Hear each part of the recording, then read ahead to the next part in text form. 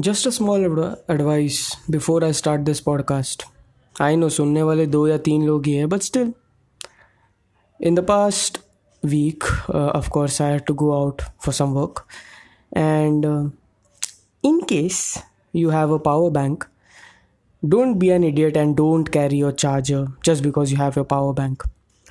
Chances are high that your power bank might not be fully charged. In my case, I forgot the power bank and the charger. Funny. I'm watching The Mentalist, by the way. Patrick Jane. Damn. Really good series. Like for the first season. For the max, I have seen that much. Anyways, let's get started.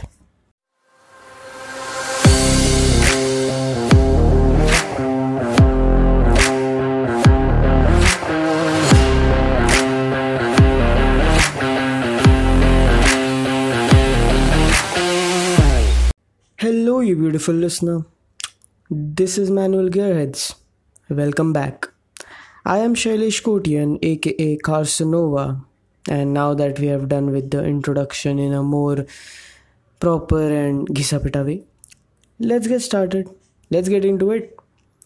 Of course, you know the drill now. I mean, if you are a regular listener of this podcast, we are going to talk about some current affairs. Mind you, mostly it's two particular motorcycles from two particularly big brands. What is it? Well, the only way to know is to start it off right away. Current affairs. मैं आगे का बोलूंगा भी नहीं. ये तो latest news है. So as of this month, Ducati has launched their Monster, the 2021 Monster. Now, before I get into the specs, tell you what it costs, how it performs, everything, let me tell you, every car manufacturer, motorcycle manufacturer goes through this rough patch or a tough time where simply their cars aren't selling anymore. I mean, just look at it. Every company has their entry-level segment, the car or the bike, which kind of gives you the idea of how crazy that car company can get if you give them the right amount of money. For example, the Lamborghini Gallardo, one of the highest recorded sales ever. The Lamborghini Urus, which has nearly crossed the 300 mark in a Lamborghini Abu Dhabi in terms of sales. Like within 2 years or 3 years of its launch, it has crossed the 300 mark already. Same goes for India, by the way. So Ferrari has the Portofino, the front mid-engine, yeah. So you get the idea. Every big car company has that entry-level, simplistic yet powerful car or a bike. And same goes for Ducati. Ducati was going through a very tough time back in the early 1990s, So Ducati Monster was launched in 1993. And as of now, nearly 3.5 lakhs units have been sold. Why so? Simple. A lot of Ducati bikes were racing bikes, fully fed motorcycles with high revving engines, nearly 4 cylinders or 3 cylinders, 2 cylinders maybe. And the Monster was essentially a motorcycle which simply took all those parts without the fairing, the chassis, taking the chassis, the engine, and presenting the people, the customers, with a bike which was much more manageable, one, and had a lot of simplistic handling capabilities. It was not that sure-footed or, a dedicated riding stance. For those of you who don't know a lot about riding stance, basically it's a rider triangle. Your hands, your mid section of your body, and your legs. Now, if your legs are really closer in terms of the foot positions and your handlebar is really close to the tank, that means probably you're sitting on a super sports bike, which is the Ducati Panigale, V4S, V4R. I mean, do I have to really go on? Now, the Ducati Monster is, I like to call it the hooligan's dream because it's a simple looking motorcycle with a great engine in terms a lot of engines. The 821 is there, the 1100 is there, and just so freaking powerful and great in all terms. This was kind of my love for Ducati Monster because I am a really big Monster fan. Now, the big change is, of course, in the 2021 Ducati Monster, we have a completely new aluminum block frame chassis. Now, why is it such a big change? Because, of course, Ducati Monster was always known by their trellis frame type thing, type of chassis. What type of thing? Nonsense. So, the chassis, as a matter of fact, is very important. The trellis frame, which was seen in the earlier models, dating back 30 years back, nearly, in the 1993 models also, the trellis frame is essentially a kind of a skeleton frame. It surrounds the engine like a rib cage and it ends near the seat. And from there on, you have an additional bolt on for the rear footrest, the silencer mount, and of course the rear seat. Because if you are buying a Monster, chances are you have a family, at least, because the Panigale won't give you that kind of, flexibility. So the Ducati Monster, of course, now has ditched that trellis frame, the iconic trellis frame. I was a big fan of that. And now it comes with the aluminum block chassis, just like the Panigale.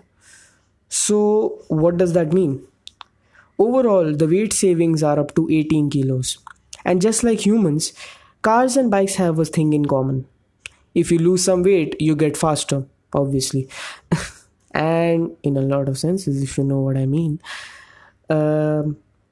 Now, coming back, the Panigale has a really intuitive and very smart TFT display, which can be used which can be, controlled by a set of buttons on the handlebars. Same comes on the Monster.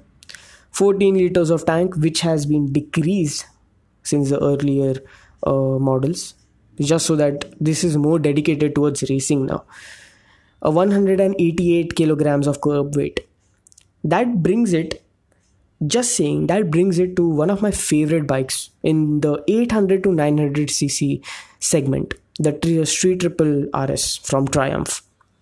Why so? Because that's exactly around the same 180 kilogram of weight. For particular reasons, the front indicators to be precise, are now placed on the chassis itself, so they are not dangling on the handlebar, near the handlebars or the front fork gaiters. For what we know, this is going to rival a lot of motorcycles. Essentially, the Z900, Kawasaki's big boy in the naked motorcycles. Yes, Monster is a naked motorcycles, for those of you who don't know. Naked basically meaning, you can see the engine. That's it. And a fully fed motorcycles is basically more aerodynamically efficient, like the Panigale. Panigale god hai, okay? It's a god. But Monster is not that far behind. A 937 L twin engine, that means twin cylinders in a L-shaped position. What does that give you? In terms of exhaust note, before you hit the 2000 RPM, it kind of gives you a crackling kind of sound. And when you pass that 2000 RPM range and you are revving the nuts out of it, it's going to produce a really great sound. The same goes for the Diavel. The Ducati Diavel is a power cruiser type of motorcycle, and it has the same exhaust note, literally the same. Of course, the power is around 111 HP for the Monster and 93 Newton meters of torque. The electronics, which kind of Ducati loves to give you in bulk, like if there's a small bike, they will add a bucket load of electronics on it. 8 freaking levels of traction control. That means you can either keep it on the highest setting and not let your bike skid even a little bit, or I think you are a god level rider, because who will ride it and the least setting? Cornering ABS, that means when you are cornering hard, you are leaning, and if you press the brakes, chances are you will not slide. If you have regular ABS, which is a great thing, of course, you won't be able to lean that much, give into it. Wheelie control, obviously, you have to keep it off. Launch control, you have to keep it on.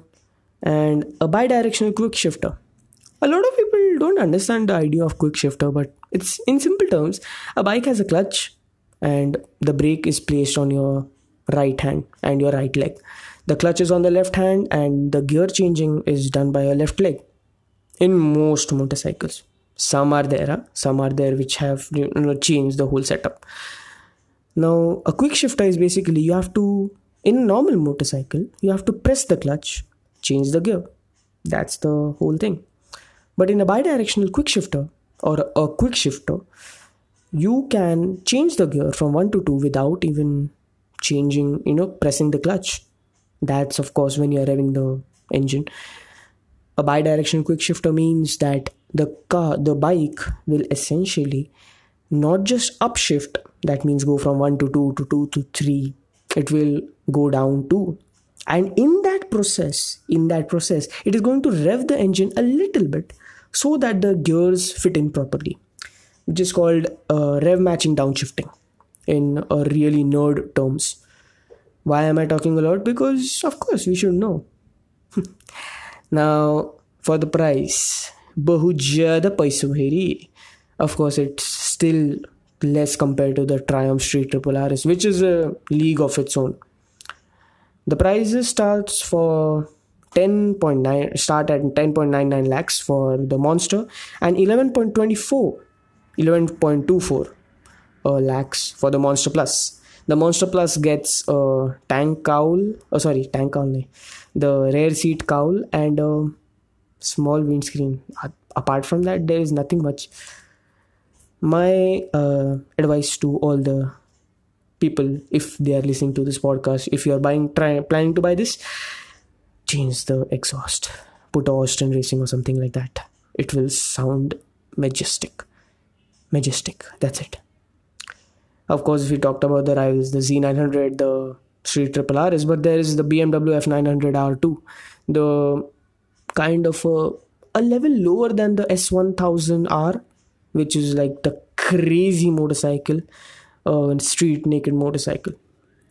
Now the big daddy or the big sister, bigger sibling of the Monster is essentially the Street Fighter, the hyper naked motorcycle from Ducati.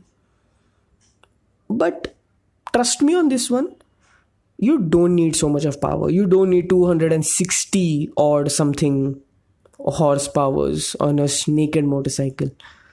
What you need is a simple, low weight, high, around the 100 horsepower category motorcycle, which you can rev, which you can use in your day-to-day and can rip it out on the highways or streets, in the ghat section, of course.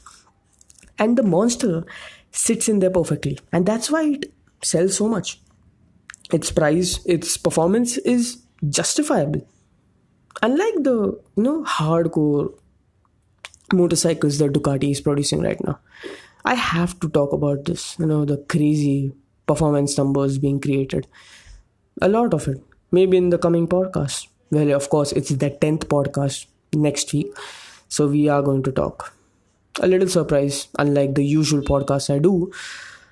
Now, coming back, we have another beautiful discovery.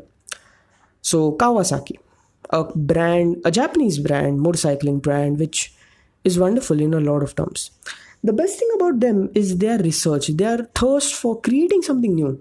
Back in the early 1900s, they created a 4-cylinder 250cc motorcycle. 250cc motorcycle essentially can be created with a single block also. Take, for example, the the Duke 250. Single cylinder 250cc motorcycle, wonderful. Can rev up to 10,000 odd. no RPMs, red lines at that. But why create that? A 250cc motorcycle which has 4 engine blocks, 4 pistons, my bad. Why? Simple. So that you can rev up to 25,000 RPMs. Now, I don't know the engineering base behind it, but if the more the merrier, that's the case. The more the RPM, the better will be the shifts, the better will be the acceleration. And that's exactly why Kawasaki bought it again. Like, brought this whole idea of 250cc 4-cylinder motorcycles. Same goes with the H series, the Kawasaki ZH2, the Kawasaki H2, the Kawasaki H2R, Falana Dingna.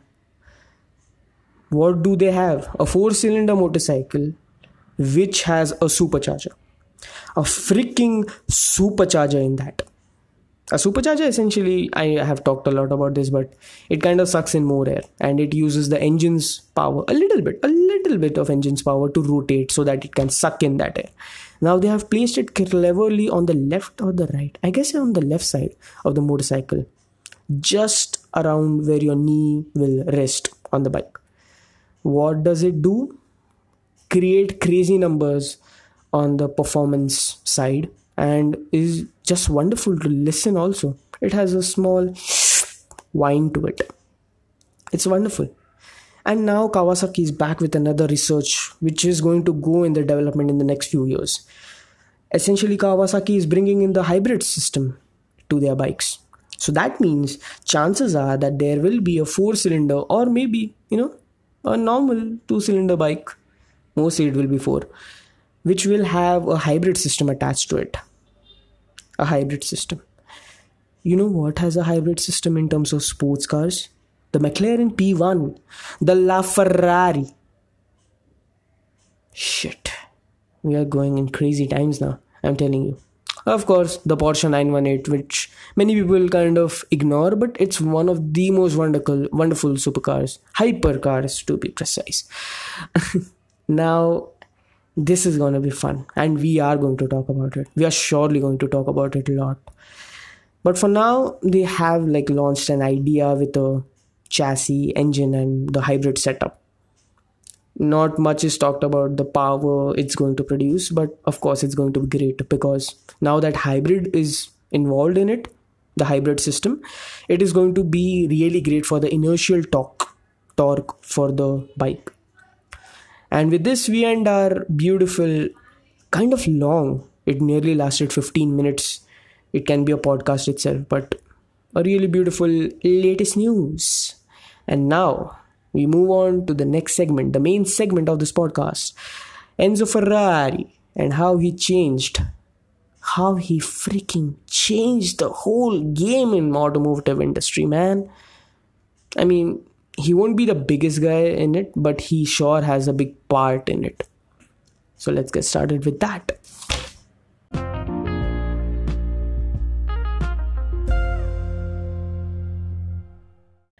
Enzo Ferrari, the maker of Ferrari Automotives, the founder of Ferrari Automotives. He was a very strange man in a lot of ways. Strange reason because a lot of haters are there who kind of hated the fact that he was so egotistical, he had a lot of ego and everything. But there are a lot of podcasts about his history, how he became what he is today, before his death, of course. But there is so much regarding this man that if I start talking, if I get into the details, this podcast will definitely go longer. It will get longer, maybe more than the hour mark. Now I am getting a lot of confusion in terms of how should I start. So let's start with the basic, his birth. He was born in Modena, Italy, and the year was 1898. Of course, his birthday is kind of confused. Has made a lot of people go in the confusion because some state that it's 20th February 1898, Essentially, Enzo Ferrari himself stated that it was 18 February, 2 days before. Now, if you speak about the climate thing, there was a snowstorm in Italy at that same time in the year 1898, and that kind of might have stopped the whole procedure of him being, fixed off, whatever the birthday and on his certificate or something, communication errors or all of that stuff. But no one knows. Now, Enzo Ferrari was born into a family which kind of was into cars. They had two cars, and Enzo Ferrari's father, Alfredo Ferrari, owned a garage, and he kind of used to do all of the stuff, help others. And so we can see that he was ingrained with all of this knowledge and love, essentially the love for cars, and that itself is a great starting for someone who is in their early years, just like me. Okay, I'm not comparing myself to Enzo Ferrari. He's a legend. I'm not even his, मतलब उसके जूते का धूल भी नहीं हूँ मैं. वो इस लेवल का ग्रेट आदमी है. He's just a great man. I'm just saying that, when you start early in your love for cars, you kind of grow into it to a point that you understand that there are some good things, there are some bad things. And I guess he had the same vision for Ferrari. A lot of his famous sayings included, "There is no replacement for displacement." What does that mean? An engine should be naturally aspirated. Fuck the turbochargers, fuck the superchargers. Whatever it is, it doesn't matter. Displacement, or the CC the engine packs, is enough for a car to go fast. A big reason why a lot of his cars were naturally aspirated V8s and everything, And with that, so all of this was happening before the World War I era. And he had a brother, Dino Ferrari. And it kind of is tragic to know that when World War I started, all of Italy had to go in as a united clan, because people came together. They gave their cars as a mode of transportation for soldiers and, ambulances, everything. Ferrari's family was no different. They used their cars as a sort of ambulance. Enzo Ferrari was not very small. He was like 16 something when he could not be enlisted as a soldier. So what he did was he became the instructor for the soldiers on how to use these cars and machinery, everything. Unfortunately, his father and Alfredo and Dino kind of died in the same time gap, or in that year when World War I was going on. Both of them suffered and died due to pneumonia. Of course, Dino was a war veteran and he died on the field, which was a kind of similar fate for a lot of people, which is really sad, because now he had no father figure or a brother to look up to understand, to get inspired by, or to find guidance. So he took what was the greatest and the closest thing to him, which was, of course, the love for racing, the love for cars. Now, I'm not going to get much into his early years. That is for a different podcast itself. So let's start with Scuderia Ferrari, which in Italian essentially means a stable. A stable packs in a horse. And what is Ferrari? A prancing horse. So Scuderia Ferrari was the stable or the racing division of Ferrari Automotives. Started in early night of a rough night, which was like a party going on 16 November 1929, when Ferrari kind of convinced a lot of big businessmen to invest their money in his racing division. So he'll use a lot of Alfa Romeo cars, which was a big automotive company, and he used a lot of his cars for racing. At its peak, Scuderia Ferrari had almost 40 drivers in its clan. Now, why so many? drivers? Well, back in the 1900s, racing was completely different. Dirt roads, no safety systems. The only thing the drivers ever took with them in their cars or was a helmet, I guess, their shirt, which was not fireproof at all. It was like a leather jacket, more of, which could provide little to no protection. Maybe if you fell down somewhere, you would be saved from the scratches. But if you're in a burning car, uh, take good care, my friend. My best wishes with you. Now, Scuderia Ferrari, as of nearly their first ever proper F1 car entry was the Monaco Grand Prix. Now, a total of how many races Scuderia Ferrari has won is 237. Their podium finishes are nearly 772 since their start in F1. Pole positions, which means that the cars or the drivers will start from the very front of the race, which gives them a terrific advantage over everyone. So they had nearly 230 pole positions in a lot of races over the course of what, I guess 100 years something. Even I don't know since how long they have to sit down and count, literally. Now, Enzo made a lot of cars with Alfa Romeo, even engineered a lot of them. And for what it's worth, he nearly gave up the clan or something, the bond Alfa Romeo and he shared in the late 1930s somewhere, when Alfa Romeo changed its racing division, and gave every management to Enzo Ferrari. But instead of Scuderia Ferrari, they changed it to Alfa Corsa, which was of course a racing division for Alfa Romeo. But he did not agree to a lot of management things and everything, and it kind of broke off. Once again, Enzo Ferrari's way of speaking helped him because he landed a lot of investors and he did win himself a lot of cars, races. Of course, he left racing the moment his firstborn first child was born. That's Dino. He named him after his brother, I suppose. Well, I can keep talking about all the statistics and everything. But what makes Enzo Ferrari so great was the way he always thought that racing is going to get Ferrari on the top. And that's why it's one of the most respected car brands around the world.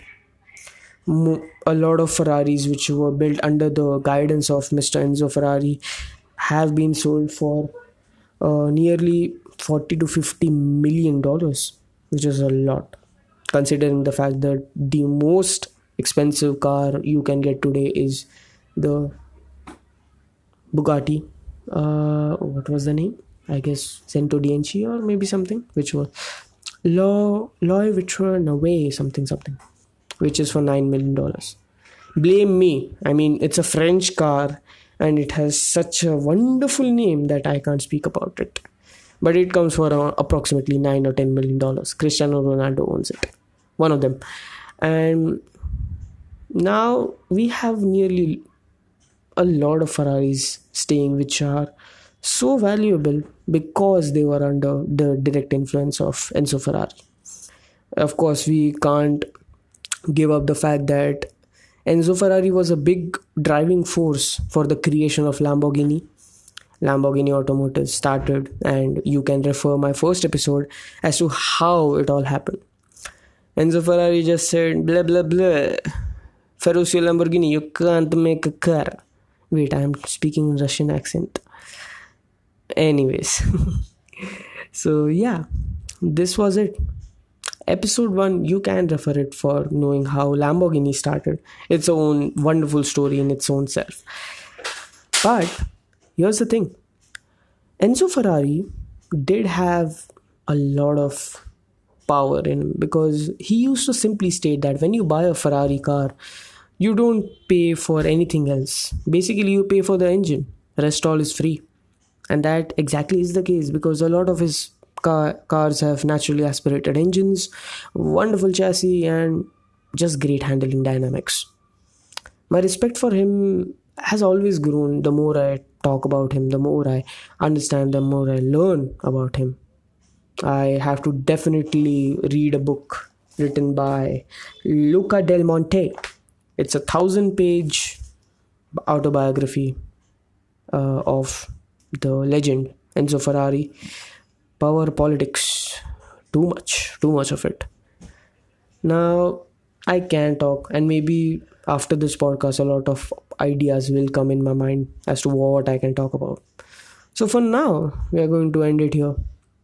He is a wonderful gentleman, a great guy who built a series of wonderful cars, and because of him, the company survived a lot of things. So, with that said, we are definitely going to come back on this. Enzo Ferrari, I guess it will be continued, not in the upcoming episodes, maybe later on. So, this is it, guys. The end of our podcast and this particular podcast. You can follow me on Instagram. The page name is @Carsonova1_2_3. You can follow me on Spotify, Google Podcasts, Apple Podcasts, and I know I'm kind of being lazy about it, but I have to launch this podcast on Amazon Music also. Why so? Well, because I am a big user of Amazon Music, just as I am of Spotify, and and nothing else. Well, be happy, stay safe, and of course, Dasera just happened a day or two ago. Yeah, it ended on Friday. Yeah, so it means that the good always triumphs over evil. So hope that even you, the listener, has found the evil in them and destroyed it. Take care, stay safe, keep revving. This is Carsonova, Shailesh Kotian signing off. Manual, your heads. Take care. Bye bye.